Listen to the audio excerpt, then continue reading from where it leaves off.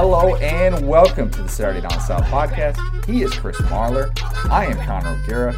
Georgia fans, y'all are welcome. Why are you welcome? Why am I saying that to you might ask? Well, because you boys, we both picked Georgia to lose this game, despite everything we had said in the preseason about feeling confident that Georgia was going to be able to take care of Florida. We said before this game that Florida, we just felt like the matchup, what we've seen in the last month, was going to work better for the Gators, and that did not prove to be the case. Georgia gets a huge win in the cocktail party, sets its path for the SEC East Division title for potentially the third year in a row. Well, that one's awesome over. Game. It's not 100. It's technically not official. Because I know. It would take a miracle at this point. It would obviously take a miracle. It would essentially take Georgia losing the game that we are going to be at next week against Mizzou, and then Mizzou also beating Florida, and then Mizzou somehow winning out, which seems like an absolute shot in the dark at this point. Yeah. All right, so I've thought about this and how I should handle this, but I'm just going to be honest. This is 100% your fault. I know it is. I know it is. You're right. I picked Florida, and I will. Possess that football and eat up some clock. A little more than 10 minutes remaining. ESPN coming in hot. We got some background audio from. Of course we do. From highlights. Okay, That's good. right. We never have highlights in this, so you can just leave that up. That's fine. So here's the deal. This should be. I should 100% take responsibility for this, and I'll take 50%. This is your fault, and this is why. Did you see the picks that I sent to our group from Danny? The original picks. No. You didn't. You said yours were good. Yeah. If you look over one column to the left, which I never do. Old Chris Marler. There's a big red and black Georgia G, just blasted up there, and I was like, you know what? That would be like, it's three people picked Georgia. Connor picked Florida, and I told Allie. She goes, "Who do you think's gonna win?" I said, "I don't know what to do. Should I pick Georgia? Because I feel like Georgia's going to." She goes, "Who do you think's gonna win the game?" I said, "Georgia." This is on Friday, okay? But you said on the podcast that was Wednesday. A lot's changed. So she goes, well, who do you think's really going to win? And I said, I think Georgia's going to win. They've given me no reason to think that, but I think Georgia's going to win. And she goes, well, what did you say on the podcast? And I said, Florida. So maybe it's her fault too. And she said, okay, let's just blame everybody else but yourself. Everyone That's but fine. me, yeah. So she goes, what did you say on the podcast? I said Florida. And she goes, well, why don't you got to be consistent? And I was like, all right, you're right. So I added a little graphic, a little gator, orange and blue gator in there. Picked Florida. Because also, I wasn't going to have you be the only one that was right if Florida wins this game. You could not be the only one. That cannot happen. So, I'm an idiot. That's the bottom line. But, I won money, my actual real dollars on Georgia. And then, it was like the worst combination of things. I was like, yeah, I won money because I put it on the money line. And then it was like all these people came like, eat crow, Marler. Eat crow. I was like, some middle school kid told me to eat ass. Oh, all right. Eat poop. 11-year-old. What's wrong with you, kid? We're going to get to more discussion about world's largest outdoor cocktail party. It was a really, really entertaining game in Jacksonville. We've got one thing I liked from the rest of the SEC slate, which, let's be honest, wasn't great. Awful. That was kind of the theme for Week 10. Not the best week of football. That's okay. We're going to spin it forward. We're going to look at a couple of playoff things as well because the first playoff rankings are coming out this Tuesday. We're going to break down the top 6 and why that number 6 spot is really, really interesting. Potentially look at some of the things that we have going forward with the playoffs, some of these things that could play out over the next few weeks. We're going to guess some Week 11 lines as well, and we've got fourth and wrong. But, Marler, I've had Texas Pete today. The question is, have you had Texas Pete today? Well, you obviously have not checked Twitter, Connor, because not only have I had Texas Pete, but that Pete was so fire, I had to get out of the kitchen, literally, because the alarm went off. I did see that. I set the fire alarm off in the kitchen. What'd you have it on? I had it on eggs, like always. Like, well, not always, toast? but it's my, of course, avocado toast. So did we. Air 5. Yeah. There you go. There we go. Yeah, we're back on the same page. I'm still going to blame you for the Florida thing, but it's fine. So, yeah, I had it on everything. I told you guys the other night, I said, I know what I'm passing out, okay, for Halloween. I told you what I was dressed as for Halloween. I told you what Coach O, Connor. God, you know I drew no complacency. I mean, come on now, Connor. Complacency's all with the CEO. Connor's all with the CEO. You don't seem very complacent, Connor. I got about 2 words out of that. Well, I mean, more than we usually get. Come on now. Oh, man. Anyway, Coach, time to back off. This is Matt Luke's show now. Anyway, I had Texas Pete's. I dressed up for Halloween as a hot girl fall. And you know why, Connor? Because hot girl summer's over. Because hot girl summer's over. Hot girl fall in full effect. I was just a grill with meat on it, and Allie was a hamburger. It was fantastic. We had a bottle of Texas Pete. I did not hand out any Texas Pete. I couldn't. Honestly, I couldn't bring myself to it. I had a bunch of little mini bottles that I still had left over. I had some packets I was going to hand out. Honestly, the kids in the neighborhood, they didn't deserve it. I'll be honest with you. So, you know what? Maybe be a little bit more gracious, hospitable, giving with your Texas Pete than I am. Regardless, go get yourself some Texas Pete. You don't have to give it to others. You don't have to spread that joy all the time. I know it's about to be Christmas season. It's the time of giving. Make sure if you're giving anything, you're giving your food some flavor with Texas Pete. And also, make sure you're sending us all of your pictures. We had some good ones yesterday.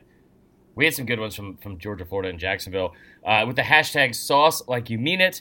There was somebody sent in some etouffee, which I don't even know what that is. That's Cajun, man. That is very Cajun. I don't know what it was doing down in Jacksonville. They had somebody send in shrimp and grits. That looks fantastic. Somebody sent in just like a mutilated gator, which I don't know if they put Texas Pete on or not. But again, you can put it on anything. Maybe just, also cook that thing first. So regardless, make sure you're sending us your pics. Use the hashtag sauce like you mean it. There are no losses this year, okay? There are only sauces. There you go. Make sure you use Texas Pete. I didn't say this on the air the other day, but after we got off the podcast that we recorded last Sunday, I went on a food tour in the French Quarter. You did. An actual prepaid food tour, and it was unbelievable. I cannot recommend it enough. Connor said he wasn't concerned about going to Bourbon Street on Thursday night because he was going on his food tour. Yeah. You did, yeah. The pod did not. The pod did not. I don't think I needed to, honestly, after Baton Rouge. I ate like a king. That Sunday afternoon was a very, very good afternoon for Connor. It was fantastic. And they gave us a little bottle of hot sauce at one of the places that we went to. But I'm holding out because I want to use it as my alternate when I run out of Texas Pete. I don't know if that's ever going to happen, but maybe it will. Maybe I'll just be caught off guard one day and I'll be like, I need hot sauce. I don't have Texas Pete. Yeah. I'll use this. Did you see the video I put up on Instagram, like on my own personal Instagram, the other day of my favorite Halloween story? Oh, no, I did not see this. So I recorded this video. I put it up on Instagram. Basically what happened was, this is like 2015 or 16. I think it's 15. And I was in like ridiculously, I didn't say good shape. I was just super skinny.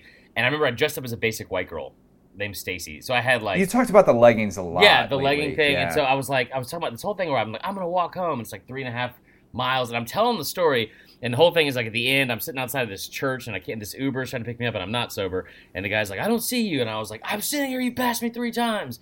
And he's like, I've seen a lady in front of a church. And I'm like, I'm the lady. And I'm telling the story, and I'm being as animated as I am now. And as I'm telling the story, I was leaving Publix with a bottle of Texas Pete. And so I'm just waving around this bottle of Texas Pete, like in my right hand, like pushing up my glass with it. And like, I got like so many messages that were like, why do you just casually have a bottle of Texas Pete in your right hand? And I was like, why do you not, bro? It was good. So anyway, that's the longest ad read ever. Georgia gets back on track, the playoff track, with a win against Florida. There are some positives that I'm going to talk about with Florida that I'm going to get to later that we saw in this game play out.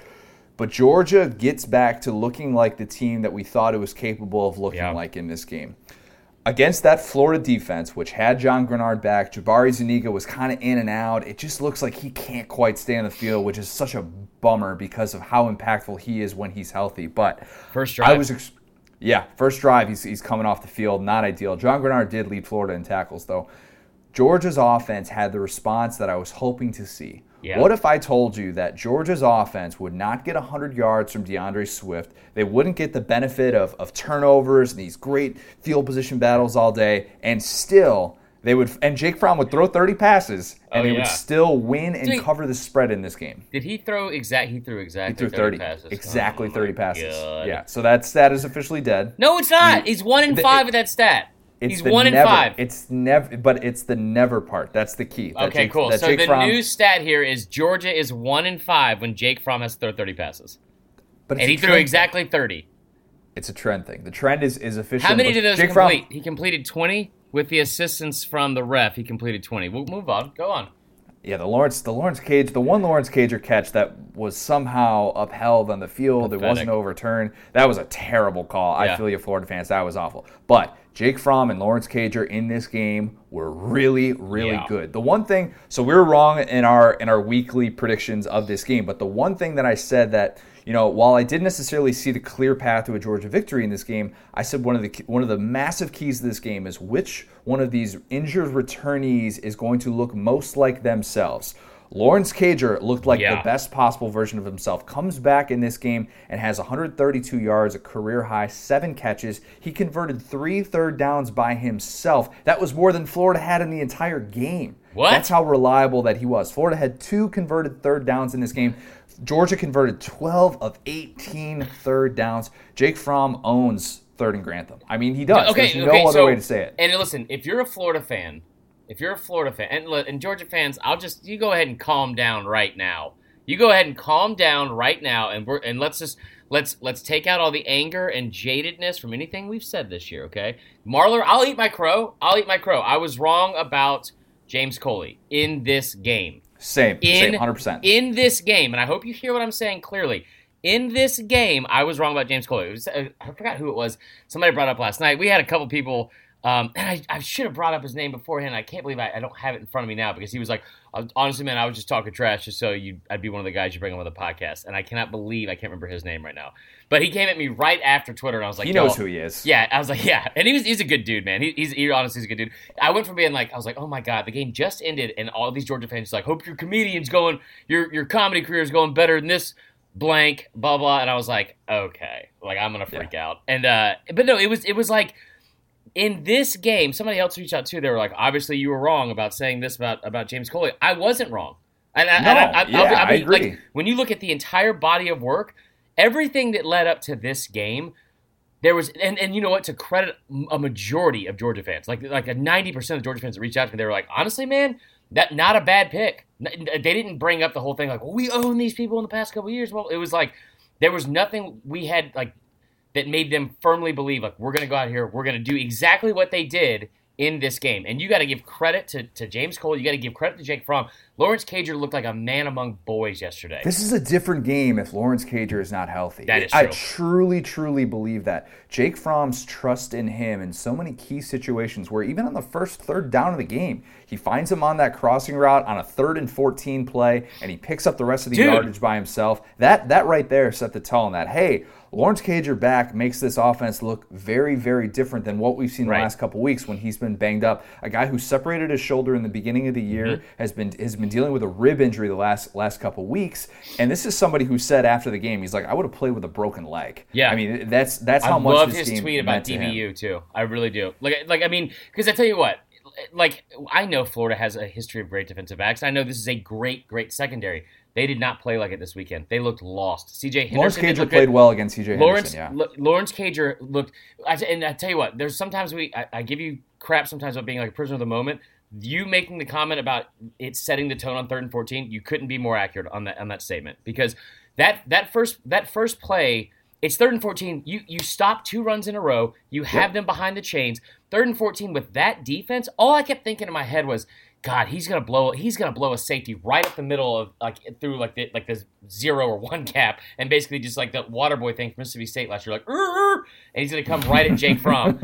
and they were never able to do that. You got to credit the Georgia offensive line. You got to credit Jake Fromm. Played really well. With 10 minutes to go in the 3rd quarter, Jake Fromm was 9 of 12 for 97 yards and a touchdown, and I believe 7 on 3rd down. Yeah, on 3rd down, yeah. And I think it was seven converted 3rd downs into first downs, obviously, and it was impressive. And like, but it also was it.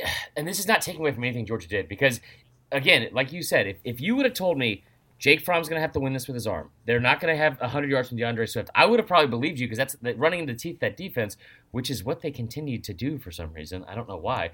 Love throwing to Brian Herriot out of the backfield, by the way. Ooh, that catch that he made, that little tap to himself, the diving catch. I don't believe that was a catch, but yes, it was still impressive. There's nothing to overturn it, though. There was nothing to overturn it, and we already knew from how this game was going that it was not going to be overturned.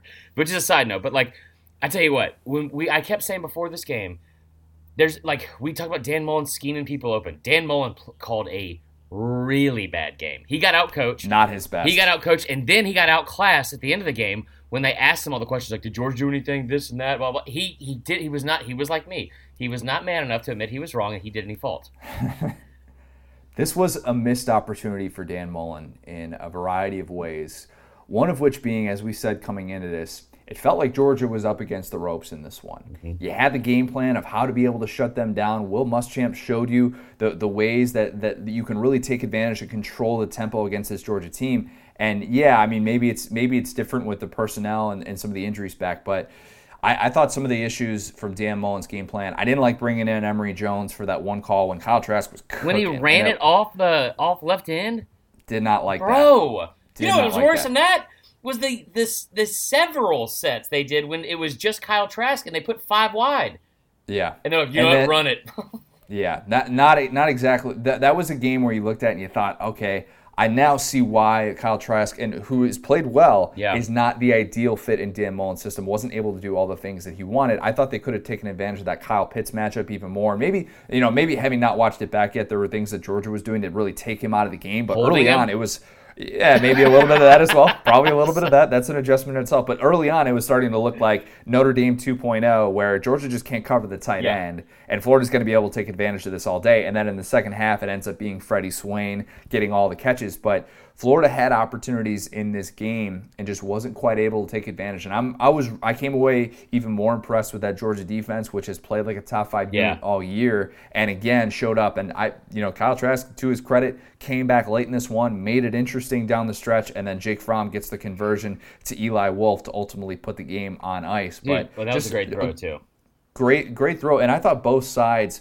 Like, I thought that really Georgia did the things that we've been waiting to see, and Florida had the shortcomings that we've sort of been expecting, but they've been able to get past. If that's a fair thing to say. I think it's fair. And the thing is, I tell you what, this Georgia defense is legit. And we've talked about this off and on. Like, it is elite. That's the best way to put it. It's an elite defense. And when you talk about like how they will keep them in games the entire season, I said this after the Notre Dame game, that Georgia they looked inept trying to cover a tight end. And I thought that this is easy for me as a fan that's I have no skin in the game, as some people would say, for this game. But this seemed like a pretty easy dissection on the offense, because I thought Florida outplayed Georgia in the first quarter. I thought they did. It was pretty miserable 3 quarters of football to watch as a fan until the fourth quarter when it finally got exciting. It was not a fun game to watch. Not a lot of big plays in this game necessarily. Yeah, and credit Georgia's defense to that, and I guess credit Florida's defense as well. And this wasn't something like the refs took it away from. I thought Georgia's defense did a great job of shutting down Florida's offense and taking away. And even when Dan Mullen would call plays that were beneficial to this offense. But yeah, the Pitts thing, mind-blowing that you didn't get him more involved in the second half. I know that after a while, like, he was starting to get double-teamed, all that kind of stuff, but like that was the biggest play they were consistently having in their offense. I did not understand any of the fourth down calls. They looked like, I tell you what, if you're an offensive lineman, I never played offensive line, you guys know that, but if you're an offensive lineman and you know the snap count and you know the play call, I'll tell you what, guys, just take a deep breath and wait till that damn ball is snapped by the center, okay? Whatever the man in front of you is doing, you don't have to react to that. And Georgia's shifting on the D-line continuously. They shot themselves in the foot a lot. Was it Isaiah Wilson who had the fall down, like that fall down where he just fell back barely? But it ended up being a smart play, because that's what you're taught to do in that spot, so you can draw the encroachment penalty. It was an impressive job. It was an impressive coaching job, and I will say I do think that Georgia owns Todd Grantham for whatever it is. And I don't know if it's just like a schematic thing. Me personally, I think part of it is looking at the personality of Todd Grantham. I think this is one of those games where he's like, it is like I don't want them to gain another yard. He's just doing too much. You're doing too much, bro. And it was not a good look. They did not look good. Are we going to talk about the officials? I don't want to spend too much time about it. Everybody knows watching that game, the officiating had its moments of just not looking good at all. The aforementioned catch with Cager, obviously, like everybody in the world thought, times and adjusted his hand. Here's what I want to say, and I want to say this. I'm not taking anything away from the Georgia win at all, because Georgia deserved that win. They played better. They outplayed them, outcoached them. They deserved to win that game. What I'm so sick and tired of seeing, and I put this on Twitter yesterday, is from a fan standpoint, we wait 9 months to see this. We wait 9 months. We're already in the last month of the regular season. I'm so sick and effing tired of turning on games and having refs impact the game in a negative way. We deserve better as fans. And I know Greg Sankey doesn't listen to this podcast, but if somebody wants to relay this message, I'm so sick and tired of watching games and having, like the Auburn game happened the same way. The first touchdown. It's like, I'm so sick of watching the whole thing of, yep, that looks like it should have been a penalty. What do you think, Bill? Yeah, I agree with you. What about the official in the booth? Yep, I agree with you. Anyway, here's the extra point. It's such blatant horse crap. I said crap. I look forward to the video midweek selling why the official was right, of course. That is ridiculous. And not why the official, Or another release from Greg Sankey saying, just go Suck take it a up. hike. Suck it up, Buttercup. Suck it up, deal with it. For the 14th year in a row, the team that won the rushing battle won this game. Georgia wins the rushing battle 119-22. I thought Florida could run the ball a little bit more. I thought they could have had. I actually thought that LaMichael P. Ryan could have had more room off the edge. Up the middle, it seemed like Georgia was getting a good push. They kept running right. Whoever 95, I can't think of his name right now. 95 for Georgia made himself some money yesterday. It's like Tony Clark or something like that. I don't know. He looked fantastic. This game, though, for Florida, it sets reality in of once you have that second loss and the path to a division title is blocked, you start to think about what's next. And this is a tough task for Dan Mullen because, like last year, you got to figure out how your team's going to respond. Last year, Florida had the absolute egg that it laid against Mizzou after this game. But here's the good news for Florida. You can still go to a New Year's Six Bowl, and you're still going to continue to get the benefit of the doubt because your losses have both been to legit top 10 teams away from home. Yeah. Florida can go to a New Year's Six Bowl for the second consecutive year. That would be a huge accomplishment in the first 2 years of the Dan Mullen era before he really gets the recruiting going. I still will stand by the take that it was definitely a huge missed opportunity for Dan Mullen, and I'm sure that's why he was even extra frustrated after this game, besides it just being a typical rivalry game, obviously. Here's my question. Here was my question, my takeaway watching this, and I realized that Florida scored a couple touchdowns late. Not to say that they were garbage time touchdowns; they absolutely earned that. But Georgia's defense looked really good throughout most of this game. Two-part question here. One, does Georgia have the best defense in the SEC? Yes. Two, how is that defense going to fare against Bama or LSU? We're looking at a great matchup potentially. I don't think we are. I'm interested. I'm more interested now after seeing that style because one of the things that Georgia did so well in this game was the time of possession. They dominated, and a big part of that, obviously, when you convert that many third downs, Florida can't get off the field. You're going to win that time of possession battle every single time. But if they can do that against a team like Bama or against LSU, as efficient as they are, take them out of their rhythm a little bit, you just never know. I'm not saying that Georgia's going to win that game, but I became more intrigued with that matchup than I was at least going into Saturday. So here's the thing, I don't know how to say this because I don't want Georgia. I just don't want Georgia or Florida fans in my mentions anymore. I'm just tired of it. As a Bama fan, I'm glad that Georgia won. Okay. There's nothing that this team does offensively that worries me. I'll be honest. No offense, guys. I'm not. Listen, they're a good team. That defense is legit. There's just nothing the offense does that is like, oh no, like what are we gonna do? Like what are we gonna do to stop this team? There's nothing that this team as a whole does that scares me into not being able to beat them. Is that a better way to put it? Like the defense is legit. The defense is legit. I just don't think we saw it last year with what LSU did to him with a worse offense. They beat them 36-19. We saw what Bama did with a backup quarterback to him. I don't. Sure, they shut down Tua for 3 quarters. I don't see either one of those teams losing to this team. Thing to remember also with Georgia, while the path to a division title is all of a sudden just there sitting in front of them, they still do have that trip to Jordan-Hare to make. Yeah, that's going to be fun. I'm just saying that's going to be a really, really physical battle. We'll talk a little bit more about Auburn in a bit here, but that's still going to be a really good game, and it's not by no means is Georgia all of a sudden is Georgia guaranteed to go into that SEC championship with only one loss because they won a big game like this. You know what's not brought up enough and I think it's because we don't talk special teams that much unless it's about Alabama being terrible at it. But when you look at Georgia special teams, I love Blaylock. I think he's an electric kid. I think he can do a lot. Bright future, yeah. Bright future. Obviously, Blankenship is one of the best kickers in the country. Not enough is made about what Camarda, the punter. Yeah. Okay, either way. Canada? Canada? Matt Canada? Okay, so Camarda, not enough is made, and maybe it's because I can't pronounce his name correctly, but not enough is made about the fact that kid, in the games that I've watched consistently, big games with him, Bama game last year, SEC Championship, this game this past weekend, that kid does, I've never seen a kid throw his fastball more than Camarda. Like you're at the 45-yard line, like, hey, let's pin him deep. Hell no, brother. I'm firing a four-seam, dude. It's going 5 yards deep in the end zone every time. I have no idea. Why is this not a bigger deal? He does less to help that team win, I think, than anyone else on the team. That's a fire take. It is a fire take, but you will go back and watch it. Like it routinely, he will fire balls into the end zone. It's like, dude, like because think about this, okay? I do believe in this Georgia defense. This defense is absolutely elite. And listen, I worry about what Auburn's front four will be able to do. It's going to be a great match of all that kind of stuff. But like they're going to shut down Bo Nix. I'll ruin that surprise for everybody. It's not going to be funny or fun to watch. Like they're going to absolutely dominate Bo Nix. But dude, just pin him inside the 10. Don't even get greedy with it. Pin him inside the 10, not even the 5, and let that defense go to work. It's infuriating to watch. I hate bad football. Do you want to talk more about punting, or you got that out of your system? I love punting. Punt to win. Let's do one thing I liked. A guy that we were talking about a lot about a month ago.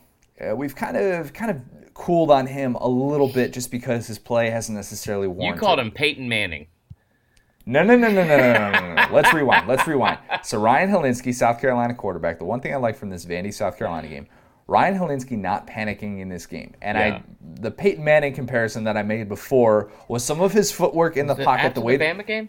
The way that he backs away from pressure when it's coming at his face is a little bit like he just popped in videos of Peyton Manning and said, here's how I'm going to have my footwork. That was the comp that I made. He is obviously not Peyton Manning. Okay. I will give Ryan Hilinski credit for not panicking in this game when he's looking at a 7-0 deficit in the middle of the second quarter to a Vandy team that, let's be honest, if South Carolina loses that game to Vandy, the anti-Will Muschamp crowd is going to be heard louder than ever in that one. If you can't get up for a home game at night against Vandy, yikes, that's not good. But Ryan Hilinski settles into that game, and he was playing without Shi Smith, who was out.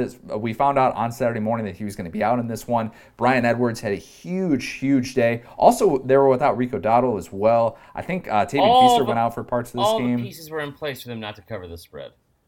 And they still did. They still found a way. They still turned the ball over late. Vandy did. And what was it like? Did they have a pick six in this one? No, they at came the end close. They almost did. I turned it off at that point because I was like, this is unbelievable.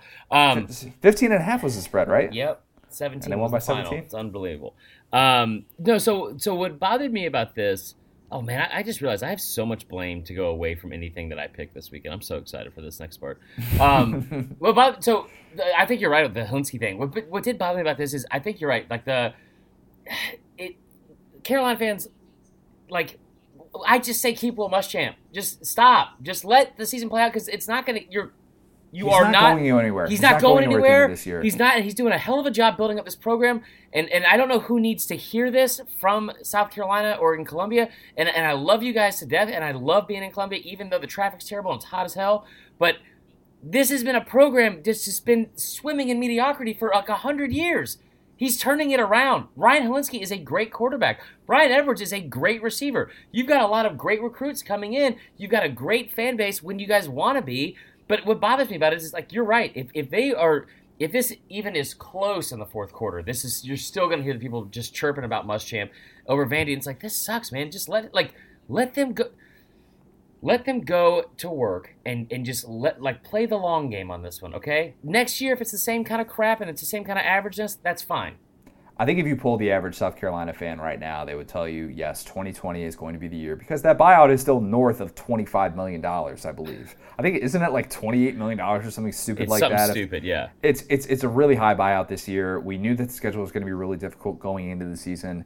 They still have a chance to get to it. They still have, I'd say, a coin flip of a chance to get to the bowl game, maybe. The Tennessee loss hurt, obviously, but it's still sitting there if they lose this game. Left?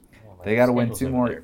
They got to win 2 more games. So they got App State too, huh? App State. I don't know why I said like App State, which lost this past weekend. So lost to Georgia Southern this past weekend. So they're going to be angry.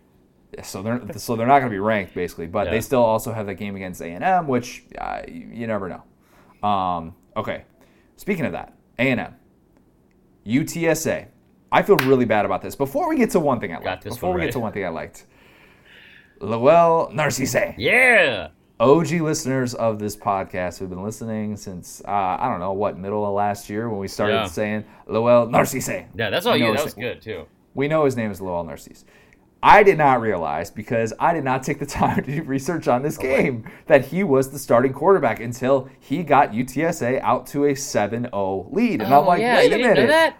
I totally forgot. I was spending so much time about the fact that they were the Roadrunners, and I blanked on that. I beefed up. My apologies. We would have made a much bigger deal about this when we picked this game. Yeah. That wasn't the one thing I liked from this game. The one thing I liked was Isaiah Spiller running for 1 billion yards in this one. He had 217 rushing yards, 3 touchdowns, doing what you're supposed to do against the Roadrunners. A game in which A&M had a little bit of a slow start, and they relied on the running game. Not necessarily sold in the running game that they're going to be able to run the ball against the likes of Georgia or LSU down the stretch, but feel more encouraged that they at least know what it looks like now, and they didn't have to have Kellen Mond getting double-digit touches in this game. We talked about that coming in, and you could rely on Isaiah Spiller to pick up big chunks of yardage. Nice for them to be able to see that and to be able to have a comfortable win. They're 6-3 now. They're bowl eligible. Yeah. So everything you said is correct. And I know I give you a lot of credit. That's rare. But that's not true. I give you credit all the time. Don't start that. Now I'm not going to do it. No, it's rare that everything I say is correct. Okay, I was going to say. Usually I have at least one thing that's wrong. Everything you said about this game, spot on. Spot on. That's a really good job. Because, I mean, like, from your over-under about the Kellen Mond thing, and I think... It was 6 carries, and I had the over-under set at 8.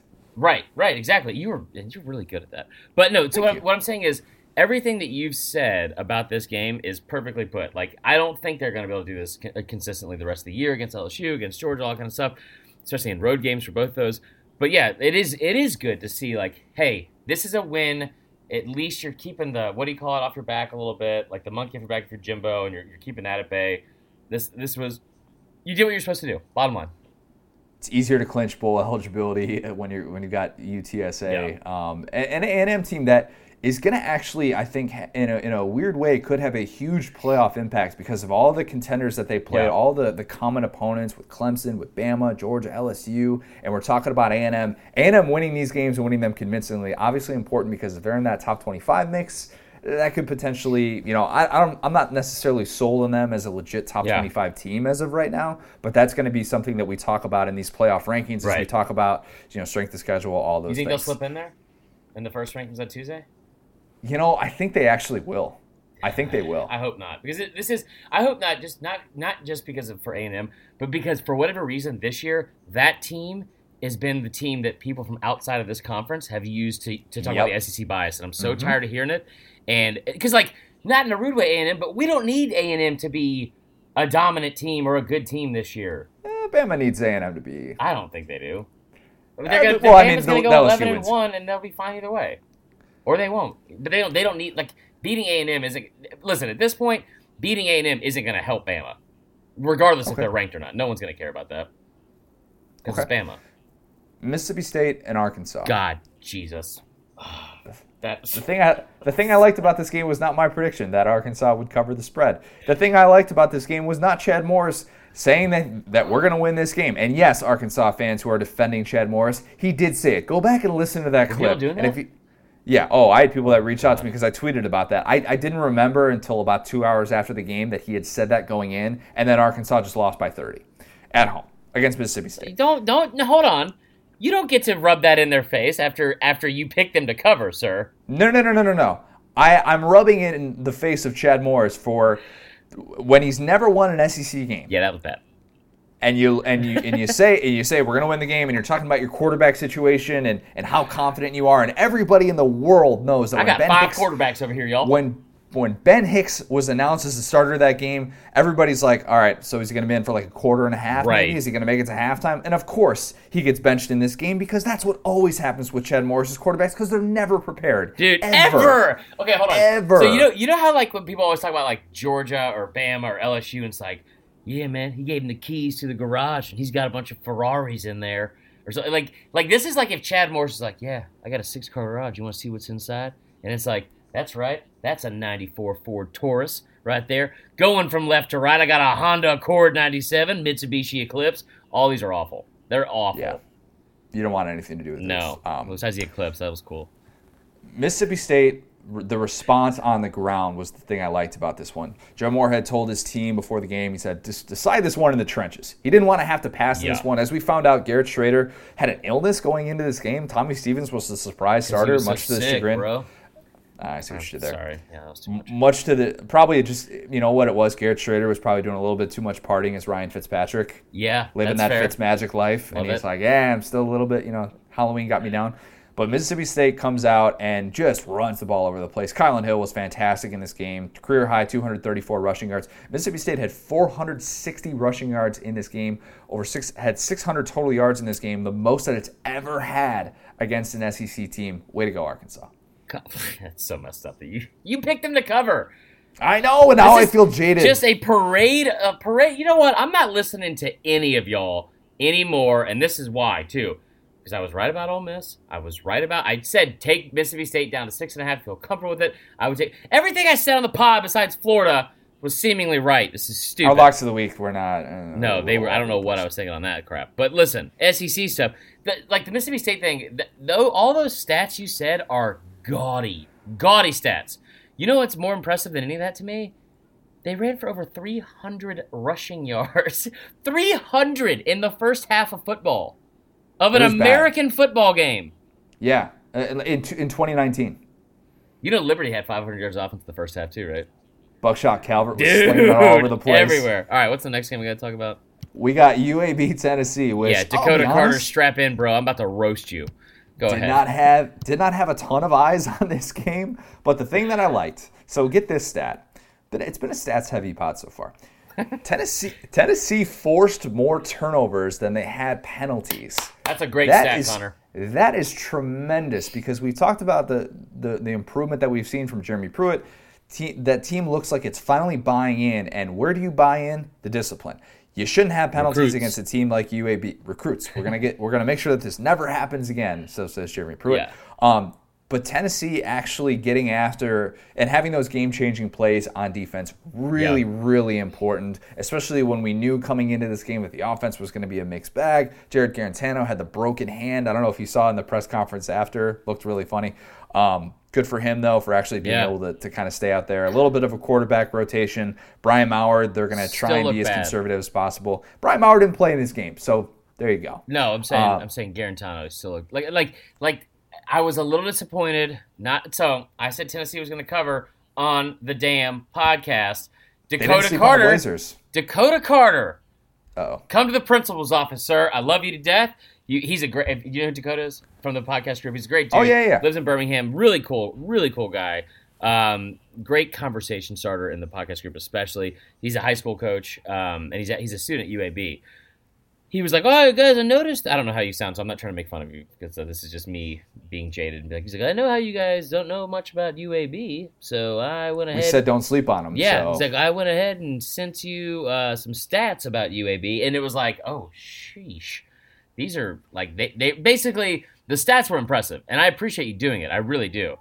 It got in my head, and I was like, well, you know what? UAB is about to come out and win this game. Because it was like, he's like, this is what we're ranked in this category. And it was all really, really impressive stuff. And you know what? Honestly, now that I'm saying all this, we should have just done our homework and done it on our own without having to rely on one of the listeners to help us out. But regardless, you ruined my pick, and I lost money, Dakota, so thanks for nothing. I picked Tennessee to cover somewhat blindly. Bryce Thompson, thank you for that, because he had 3 picks in this game. Looked really good. Jeremy Pruitt's defense, I still don't think that they're going to a bowl game, and I know Tennessee fans are going to hate me for saying that because they're feeling good. Wait, what are they now? played really well. They've got 4 wins. So they got to get 2 more against Vandy and Kentucky? Tennessee's going bowling, bro. The Kentucky game, you never know. You never know. The game's in Lexington. That game's in Lexington. Nobody goes to Lexington. I want to see it from Tennessee away from home as well. I think that'll be it. Once they turn that corner as well, then that's obviously when we're going to start to talk about them in a totally different light. Yeah, that's fair. Ole Miss and Auburn. This game got really, really interesting down the stretch. Ole Miss actually had a chance. Listening, y'all coming in here. You talking about Matt Luke, Ole Miss head coach, Ole Miss football. See me give out a scholarship on Halloween. Trick or treat. Am I right? I like the "Am I right?" You got to keep that one. You're learning how to say new things. I like that you're expanding from Ole Miss head football coach Matt Luke. You talking about?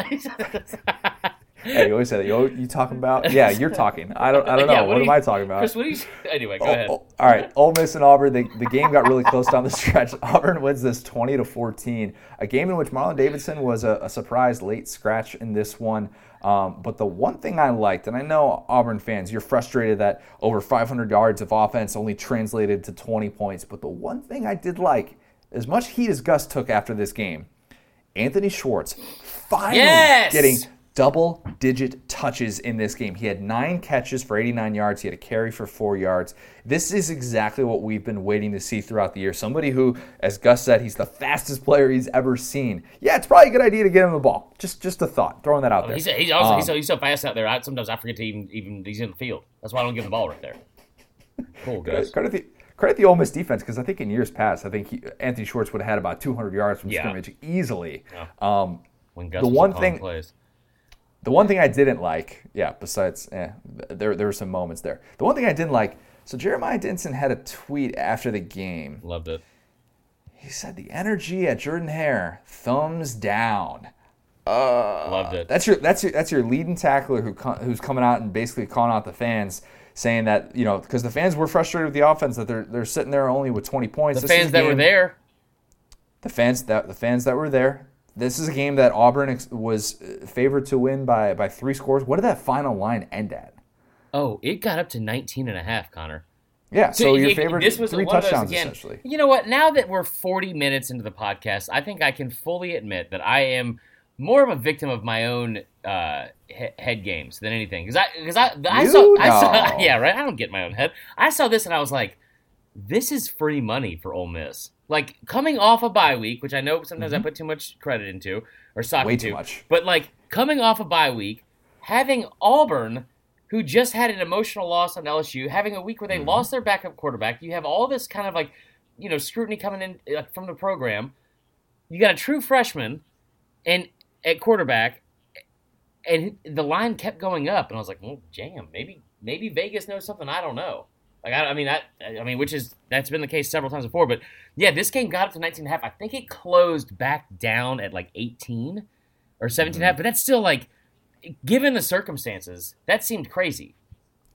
I have a take about John Rice Plumlee. Ooh. And I like him, and he's fun, and he's electric. And I was hoping that last play that he made, where he kind of made this throw as he's falling down, that got picked off. I was hoping that play was just going to last forever, as torturous as that would have been for Auburn fans. That would have really sucked for you.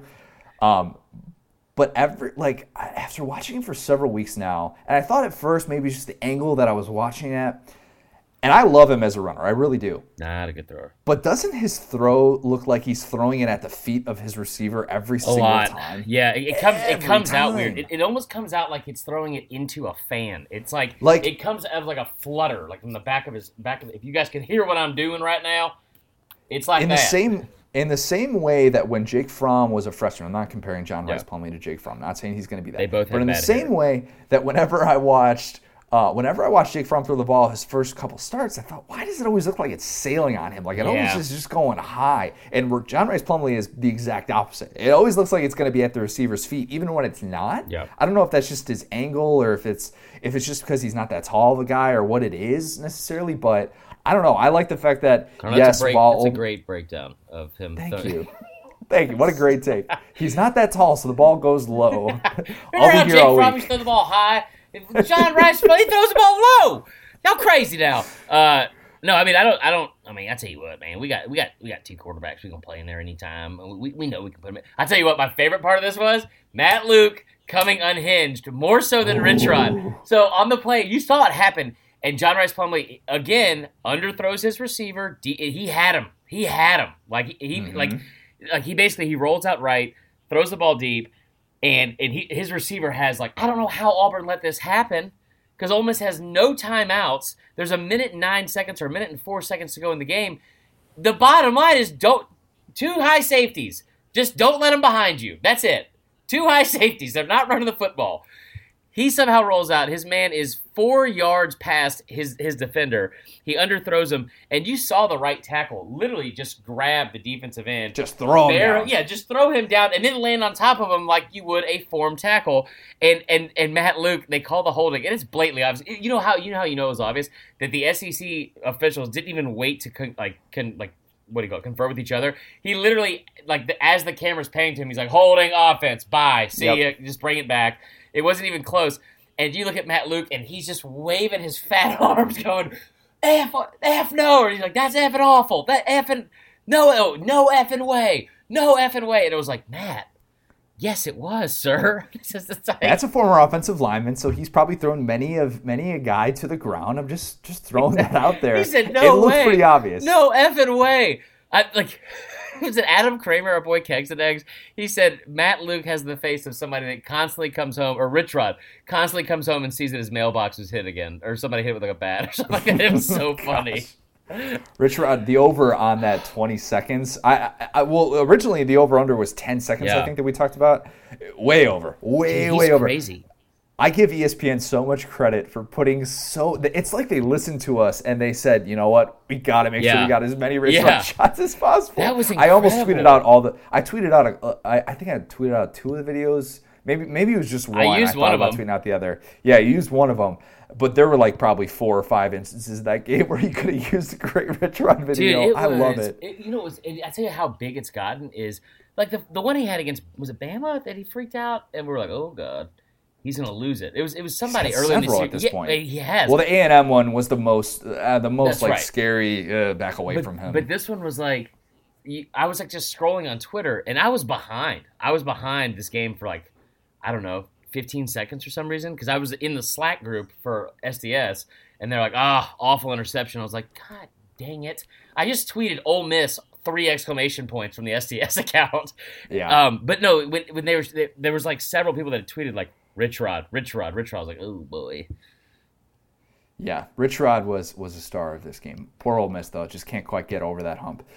Let's guess some Week 11 lines. So we've got, how many games here? We've got 4, 5, 6, 7 games. Right, 7 games. We'll go ahead and tell you right now, we're not going to guess Western Kentucky and Arkansas. I'll step in here. We're not going to guess New Mexico State and Ole Miss.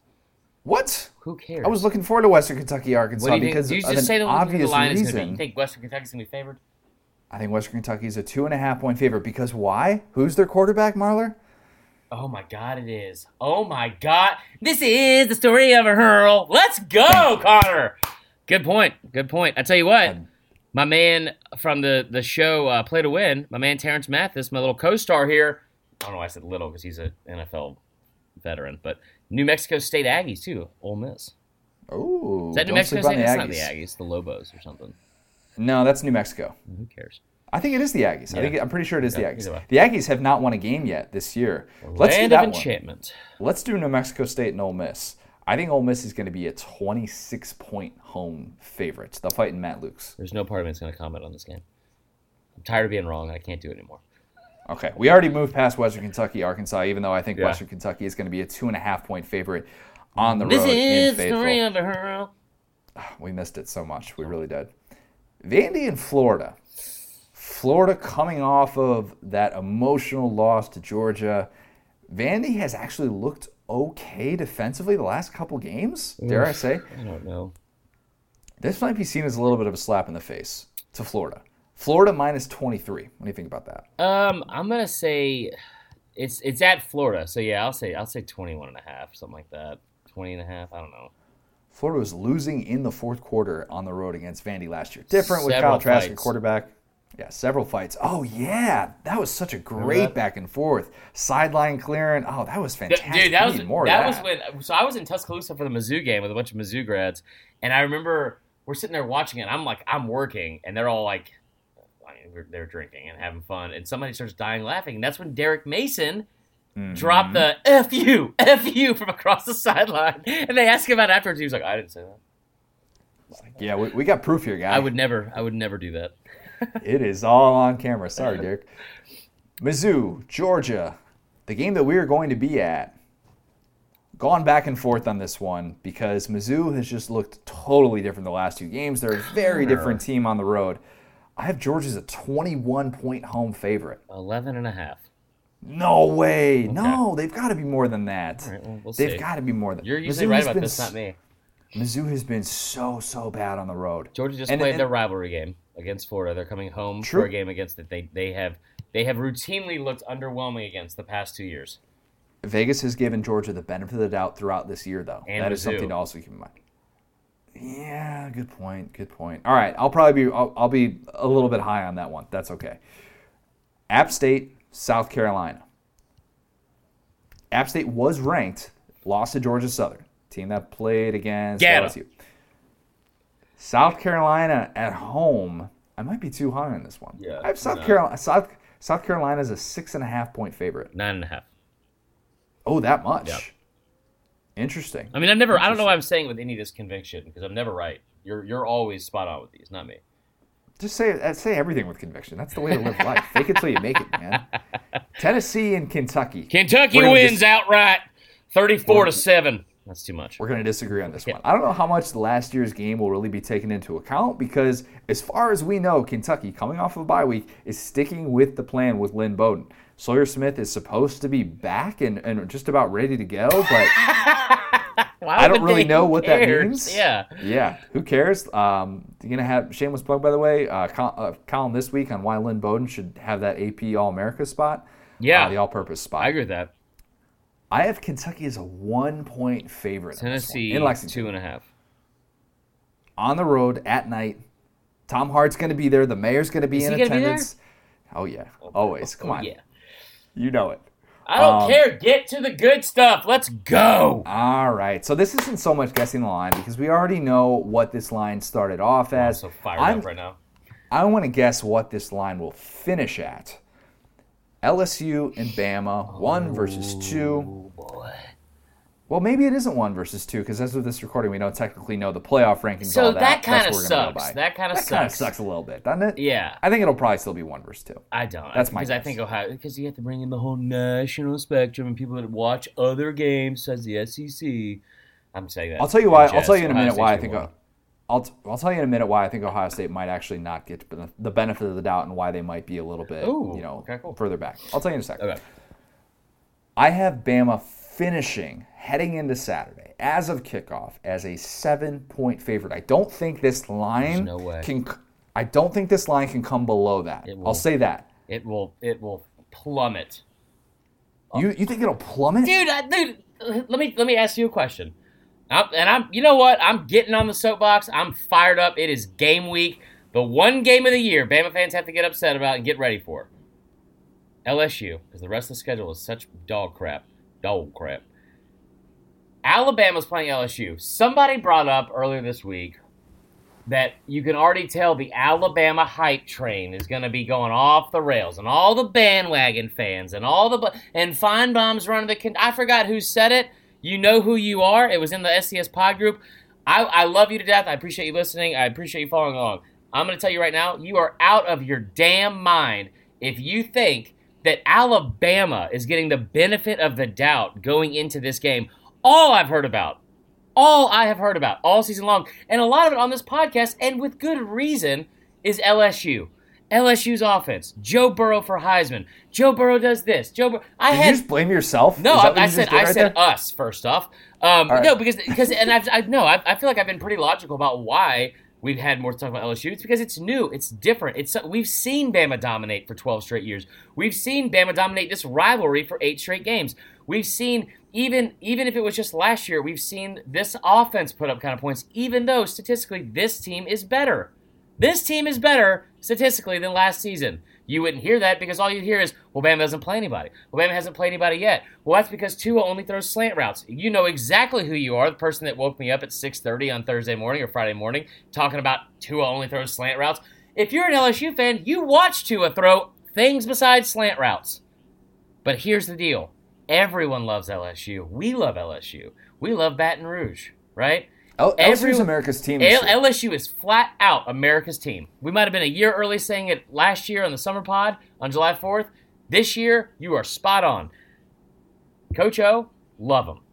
You saw the video with Marlon Davidson and Big Cat Williams. How do you not love that dude? Fantastic. How do you not love that dude? Joe Burrow, you saw his butt in Starkville. Well, there's other reasons to love him. But I'm just saying, how do you not love that dude? Regardless. Justin Jefferson, Jamar Chase, this whole team, Clyde Edwards-Helaire. Okay? I don't know if that's how you say it. Probably not. Regardless, I'll take it. There's so much to love about this team. Derek Stingley, Grant Delpit. All that being said, don't sit here and tell me that the same kind of love is being given to Alabama. This is a national line. This is a national game. The entire eyes of the entire country will be on this game. And I can tell you right now, people in Washington, people in Kansas, people in Minnesota. I don't know why I did this side for Minnesota. I messed that up. I think it's probably. You don't know where Minnesota is. I honestly don't know if it's a state. But all those people, they're not sitting there thinking like Bama's the same. Bama's is dominant. Bama's is good. This line will plummet until Thursday when the Sharps hit it and get right back on Bama. So how low will it get? That's the better question. You just went on a 3-minute rant about no way. Yeah, there's no way. Who do you think's going to win, Connor? I think Bama's going to win by 7. That's why I think that's the perfect line. That's why I haven't made my score prediction yet. I want to hear more about Tua. I want to have an informed opinion on all these things. I want to hear more about the Derek Stingley stuff. I want to have more on the Grant Delpit injury. I want to hear more going into this game before I make an official pick about a final score. If I'm making an early pick, I'd pick Bama to win right now. But I think that line can't finish lower than 7. I just all the streak, everything that's going into it. And I understand. The public has loved LSU this year. I know it. But there are things that are still working in Bama's favor in this game. Like the refs. Mainly, you got really loud on that one. I did. Mainly 29-0. That's the biggest thing. These two quarterbacks who faced off last year in Baton Rouge, that's obviously a big thing. This is a different LSU offense, of course. But I want to hear more about the progress of Tua, not just from external reports. And Feinbaum, I know he went on SEC Nation and he said that he's hearing from Bama people that he's expected to be close to 100%. Tua's going to play. Tua's going to play. There's no doubt in my mind. Sorry, who is it? Joseph Goodman at AL.com saying that he should sit this game. Okay. I hate that take. I hate him flat out. Everything he says is wrong. Not totally off board with that one. I tell you, listen, no, you're right. That's a terrible take. But I'm just saying, as a fan that wants my team to make it to the playoff, remember what I told you last year when Tua got injured in the SEC championship game? I leaned over to you and I whispered. I said, "It was weird." Now when I said, and with that, Alabama has made the playoff because you have a built-in excuse. And that was the one thing when Bama went into the SEC championship undefeated, and it was sitting there, and that was the last piece of data for the selection committee to be able to sit there and break down. As opposed to this year, when Bama still has a month of football and still has to go to Jordan-Hare and would still have to go to an SEC championship. Fair. And all these things that you just take for granted by saying, if they lose to LSU without Tua, then they're just good and they'll go 11-1, they'll be fine. Yeah, I don't like that take. All right, let's guess the playoff poll top 6. We're gonna have some disagreement. I have one question, real quick, and I asked this to Mickey Sheremy earlier. And I want to ask you. This is just I'm trying to be unbiased and not a fan. I just want to know: do you think LSU fans this week, do you think they're more worried about Tua's left arm that torched them last year, or do you think they're worried about the vowels in his name they have to pronounce after he wins this game? Let's go. Boom. Roasted. Don't forget, he had the long run in this game, too. Tua's arm was good, not great in this one. He had the long touchdown run. Yards passing. I know, which for Tua is below average. Good, not great. That was the argument I got into the other day, and I was like, this guy torched this LSU defense. He was like, you didn't torch him. They were down 9-0 in the first half almost, and I was like, they weren't.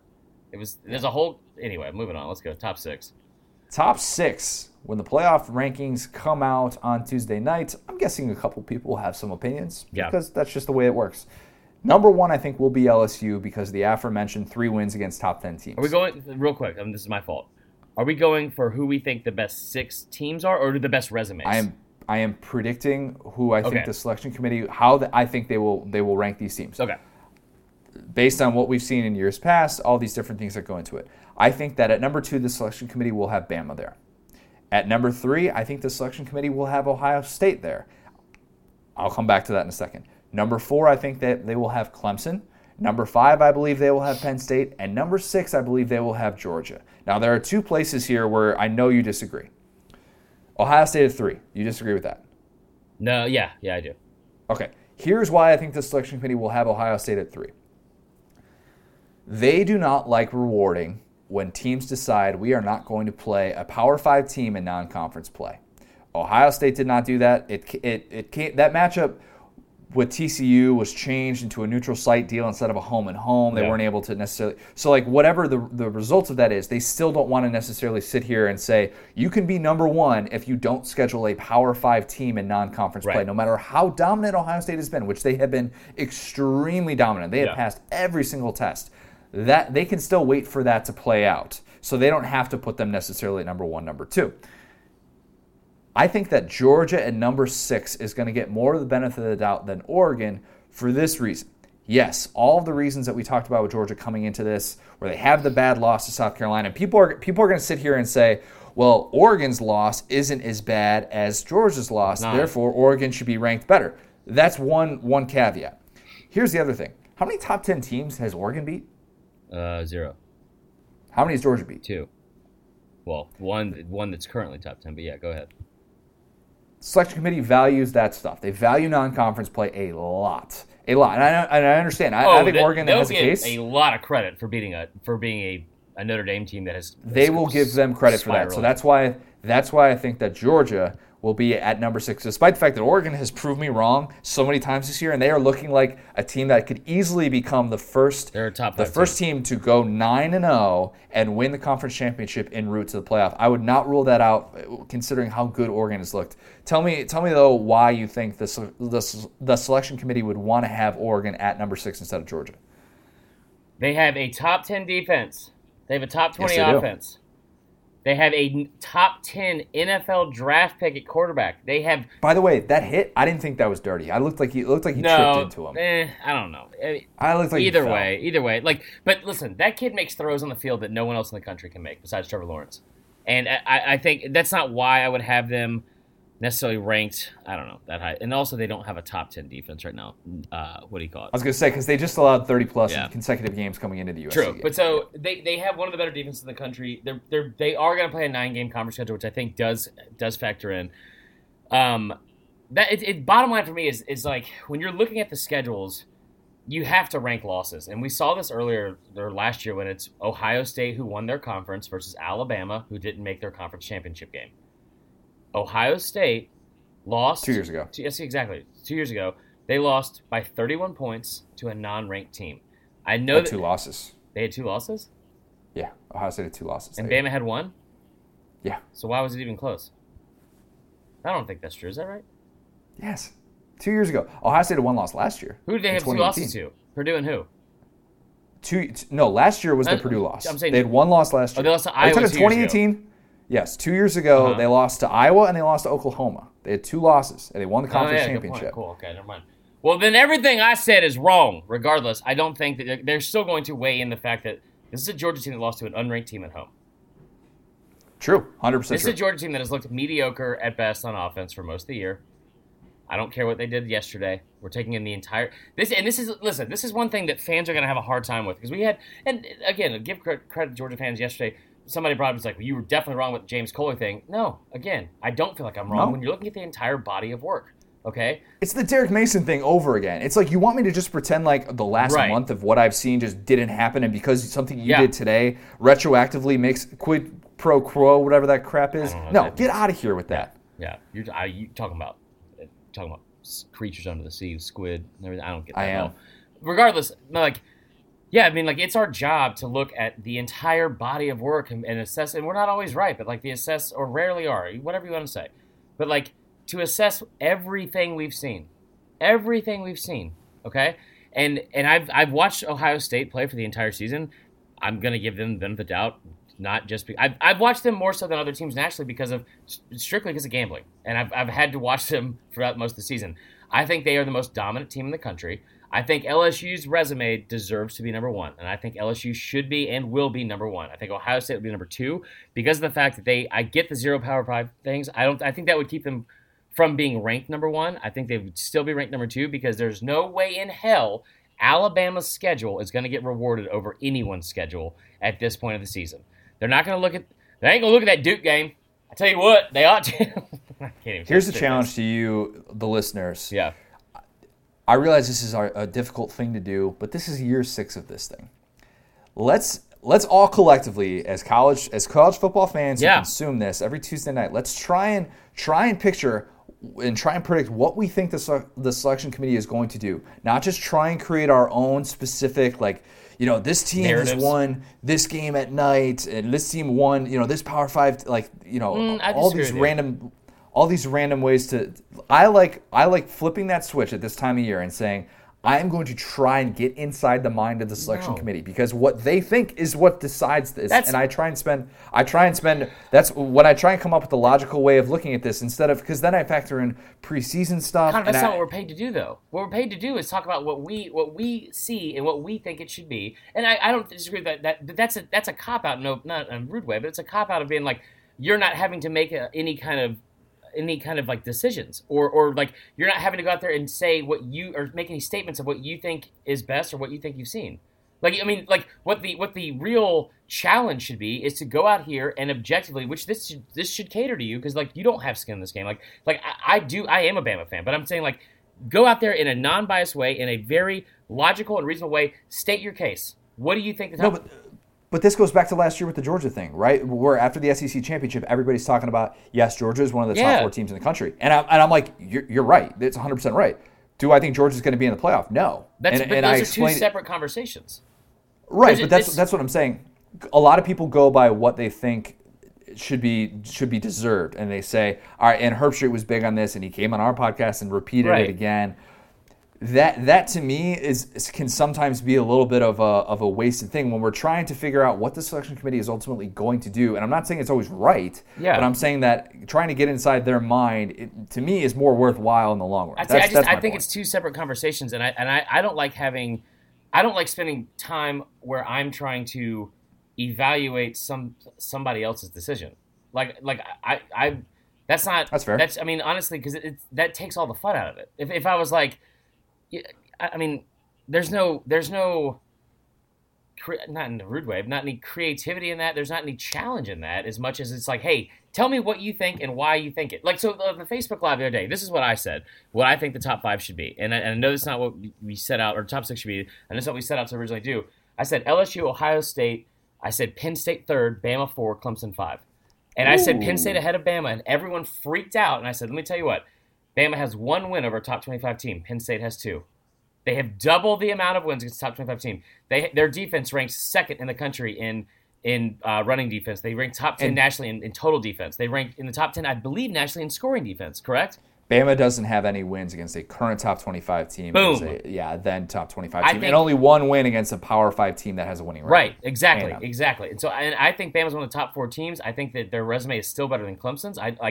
Because of when you look at the actual strength of record and the way they've won those games, it has been more impressive than what Clemson has done. And yes, I am talking about the fact that they almost lost to UNC.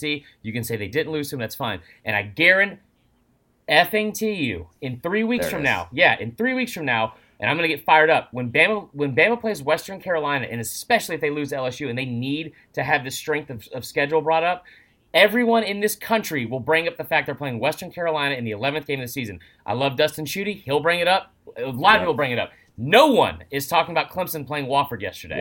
No one. Nobody. Anyway, moving on. The whole thing about Penn State being ranked ahead of them, they have a better defense. Statistically, they should be ranked ahead of them. They have won their games. Their strength of schedule, strength of record is 3rd in the country. That is mathematically and statistically better than Alabama's.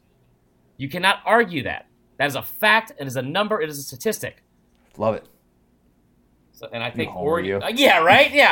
I mean, like it makes me so mad because it's like, and that's why I get so fired up, because I get your point. And Connor, what you do and what you do so well, just in general on here, just like time for some bro love here, is that you're a logical person, you're a reasonable person. You have to bring me back down to earth all the effing time. but when you do that, what bothers me is like, it is a good thing to be like if I'm a Georgia fan listening to this podcast, I do want to hear, or an SEC fan, I do want to hear, like, why do you think that Georgia should get in? Or if you think I'm a Bama homer, you do deserve to hear, like, no, Penn State's better than Bama. Here's what I'll do then. And here's what I try and focus on. I tried to do this last year when I did weekly columns called Supremacy Chatter, rest in peace. And I did this every Sunday morning where I would basically break down the Power 5, how I think it impacts the playoff. I will try and find the inaccuracies and the inconsistencies that the selection committee does. That is going to be my goal moving forward. If they're gonna get up there and say, okay, this non-conference win we value really highly one week, and then all of a sudden they're not taking into account, they're valuing wins over Power 5 teams with winning records one week, and then all of a sudden it doesn't matter, and it's just the team that doesn't have any is number one. I will try and take all those things into account because I think that as fans we want to feel like they are doing right by us. We deserve to hear that. Exactly. Yeah. Exactly. I agree. Right. I agree with what you're saying, and I think the last thing we'll say before moving forth and wrong is when we talk about like the Penn State thing, and I've said this before in the STS podcast thing, is you can tell me I'm wrong with the power rankings or whatever because I'm gonna be wrong. Y'all know that. Like I'm gonna be wrong. Not just gambling. My assessment of things. Sometimes I'll get hyper focused on something that maybe causes me to overlook other parts of that same argument, and that is fair. And I because more than anything, guys, like the whole point of this is to have it's what this podcast group has kind of become outside of game days is like a good place to have like fun and engaging and justifying and educated arguments. Like if you were going to say I'm wrong, tell me why. Don't just tell me it's because, well, they're a better team. They passed the eye test. No, tell me why. Can I say one thing real quick Absolutely. To close the playoff discussion? Because we're going to talk more about the playoff. But it better be something I agree with, otherwise I'm taking over. It's something everybody agrees with. Thank God we don't have to deal with UCF discussion on both sides. I am so happy that we can watch a selection show and not have to talk about UCF. Yeah. Either way, I'm and that's so glad out too now. Over. You know who's the new UCF, and they should be. They're not getting any love right now. Is Baylor. Ooh, Baylor's had an interesting start to the season. Still have a very backloaded schedule as well.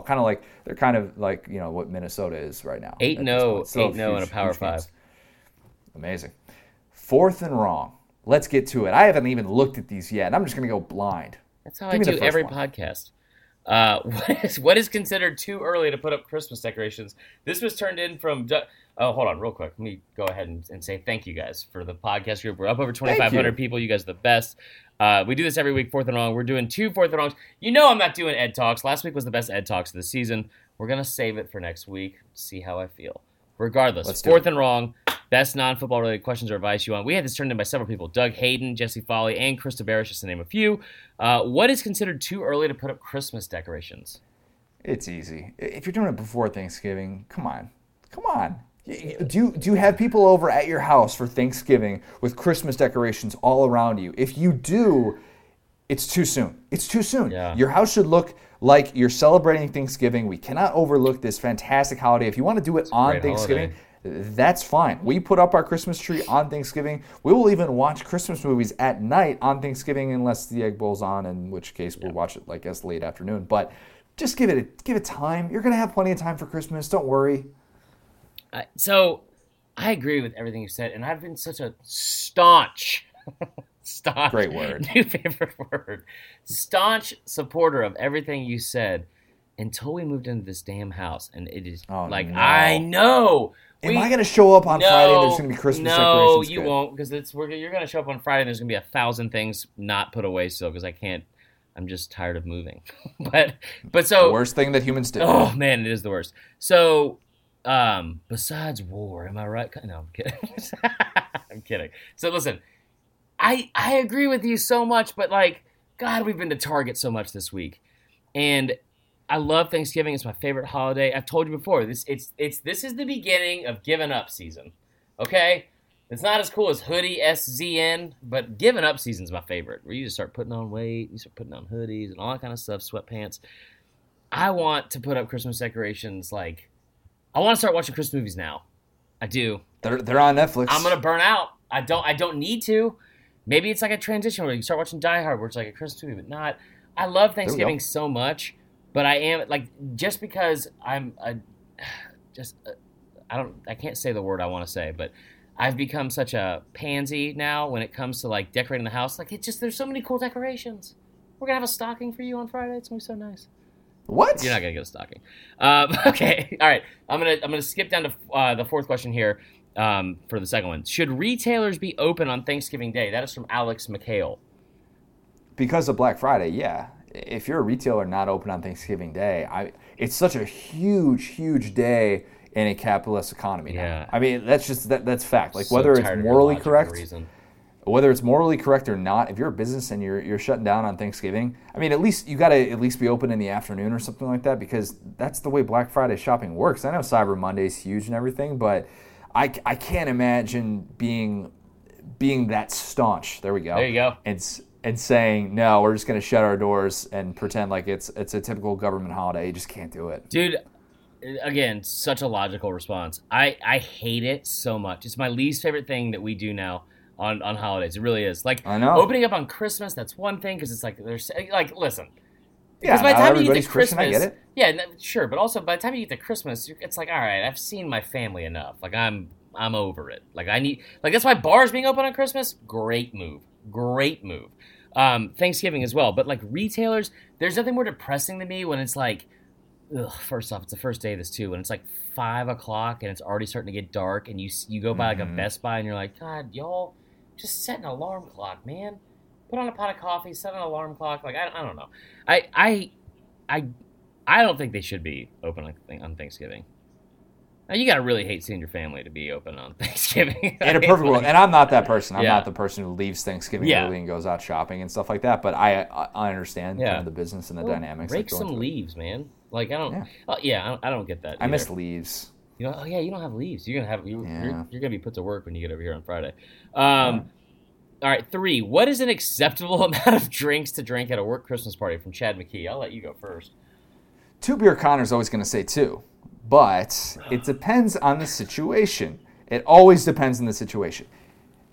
1, are you driving? Because 2 is the max if you're driving. In my opinion, that's just you got to space drinking and driving in out. general nowadays with Uber. It's just like just no point in that. Yeah.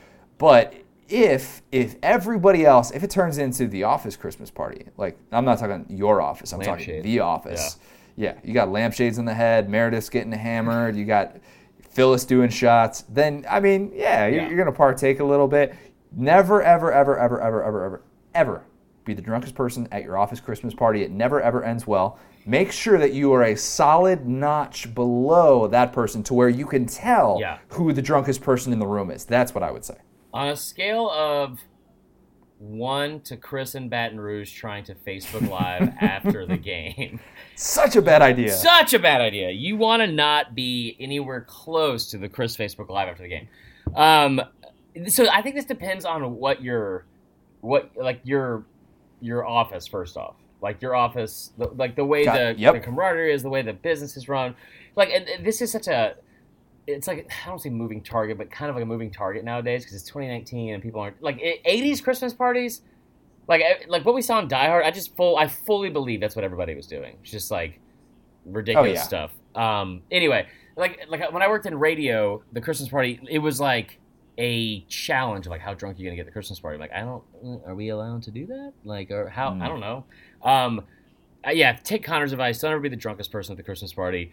Definitely drink, but you have to gauge what everyone's telling you. I worked so many industry years where it's like you're in like a restaurant or bar, so it's like Christmas parties they were always in January for whatever reason, and then it was just everyone's like, just go, everyone do something stupid so you can't walk tomorrow. It was awful.